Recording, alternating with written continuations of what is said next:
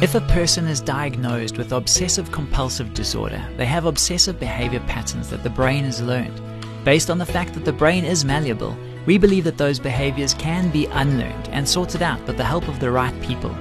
We'll offer more insight into OCD as well as obsessive-compulsive personality disorder on the next Family Matters. Stay tuned.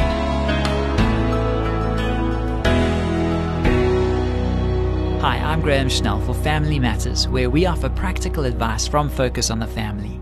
One of our listeners contacted us with this question. What's the difference between obsessive-compulsive disorder and obsessive-compulsive personality disorder?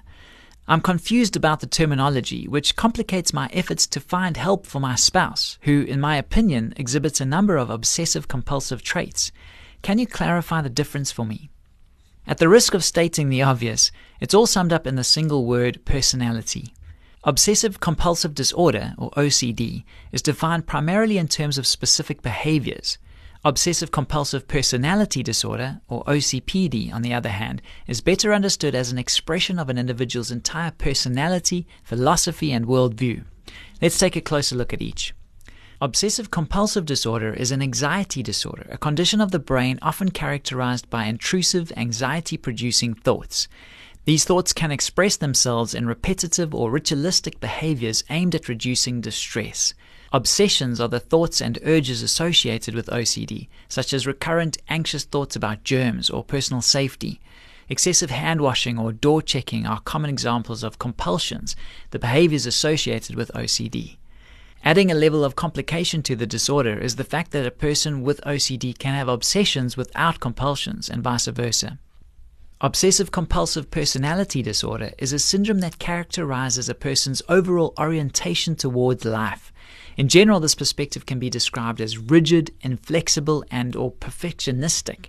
An OCPD person demands that everything be organized according to a particular system or method. He loves rules and regulations, and order and control are matters of the utmost importance to him. As a result, he often has difficulty with people who can't or won't abide by his standards.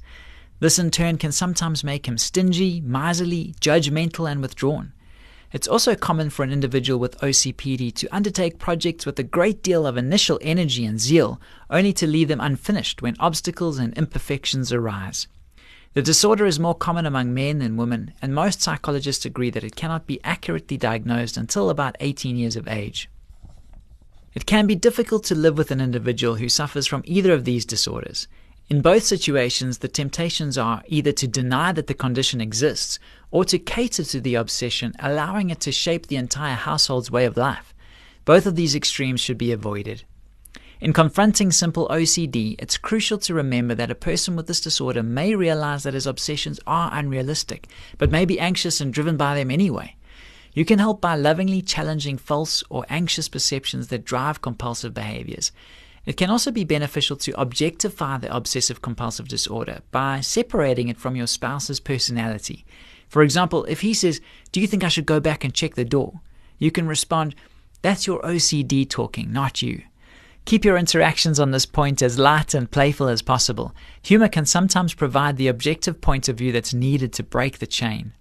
Where OCPD is concerned, the good news is that of the 10 clinically recognized personality disorders, this is the one that's most easily treatable. Since, in this case, it isn't possible to make a distinction between behavior and personality, we recommend a diagnosis by a qualified mental health professional. Counseling is considered the best route to improvement and recovery. Through therapies such as cognitive behavioral therapy, individuals with OCPD can learn to question their basic assumptions about life and soften the rigidity of their outlook and behavior.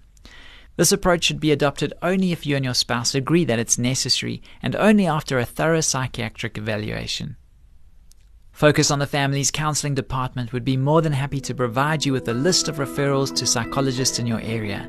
Please call 031-716-3300 to speak to someone who can help, or visit safamily.co.za and click on the counseling link. This program was produced by Focus on the Family. I'm Graham Schnell, inviting you to join us again for the next edition of Family Matters.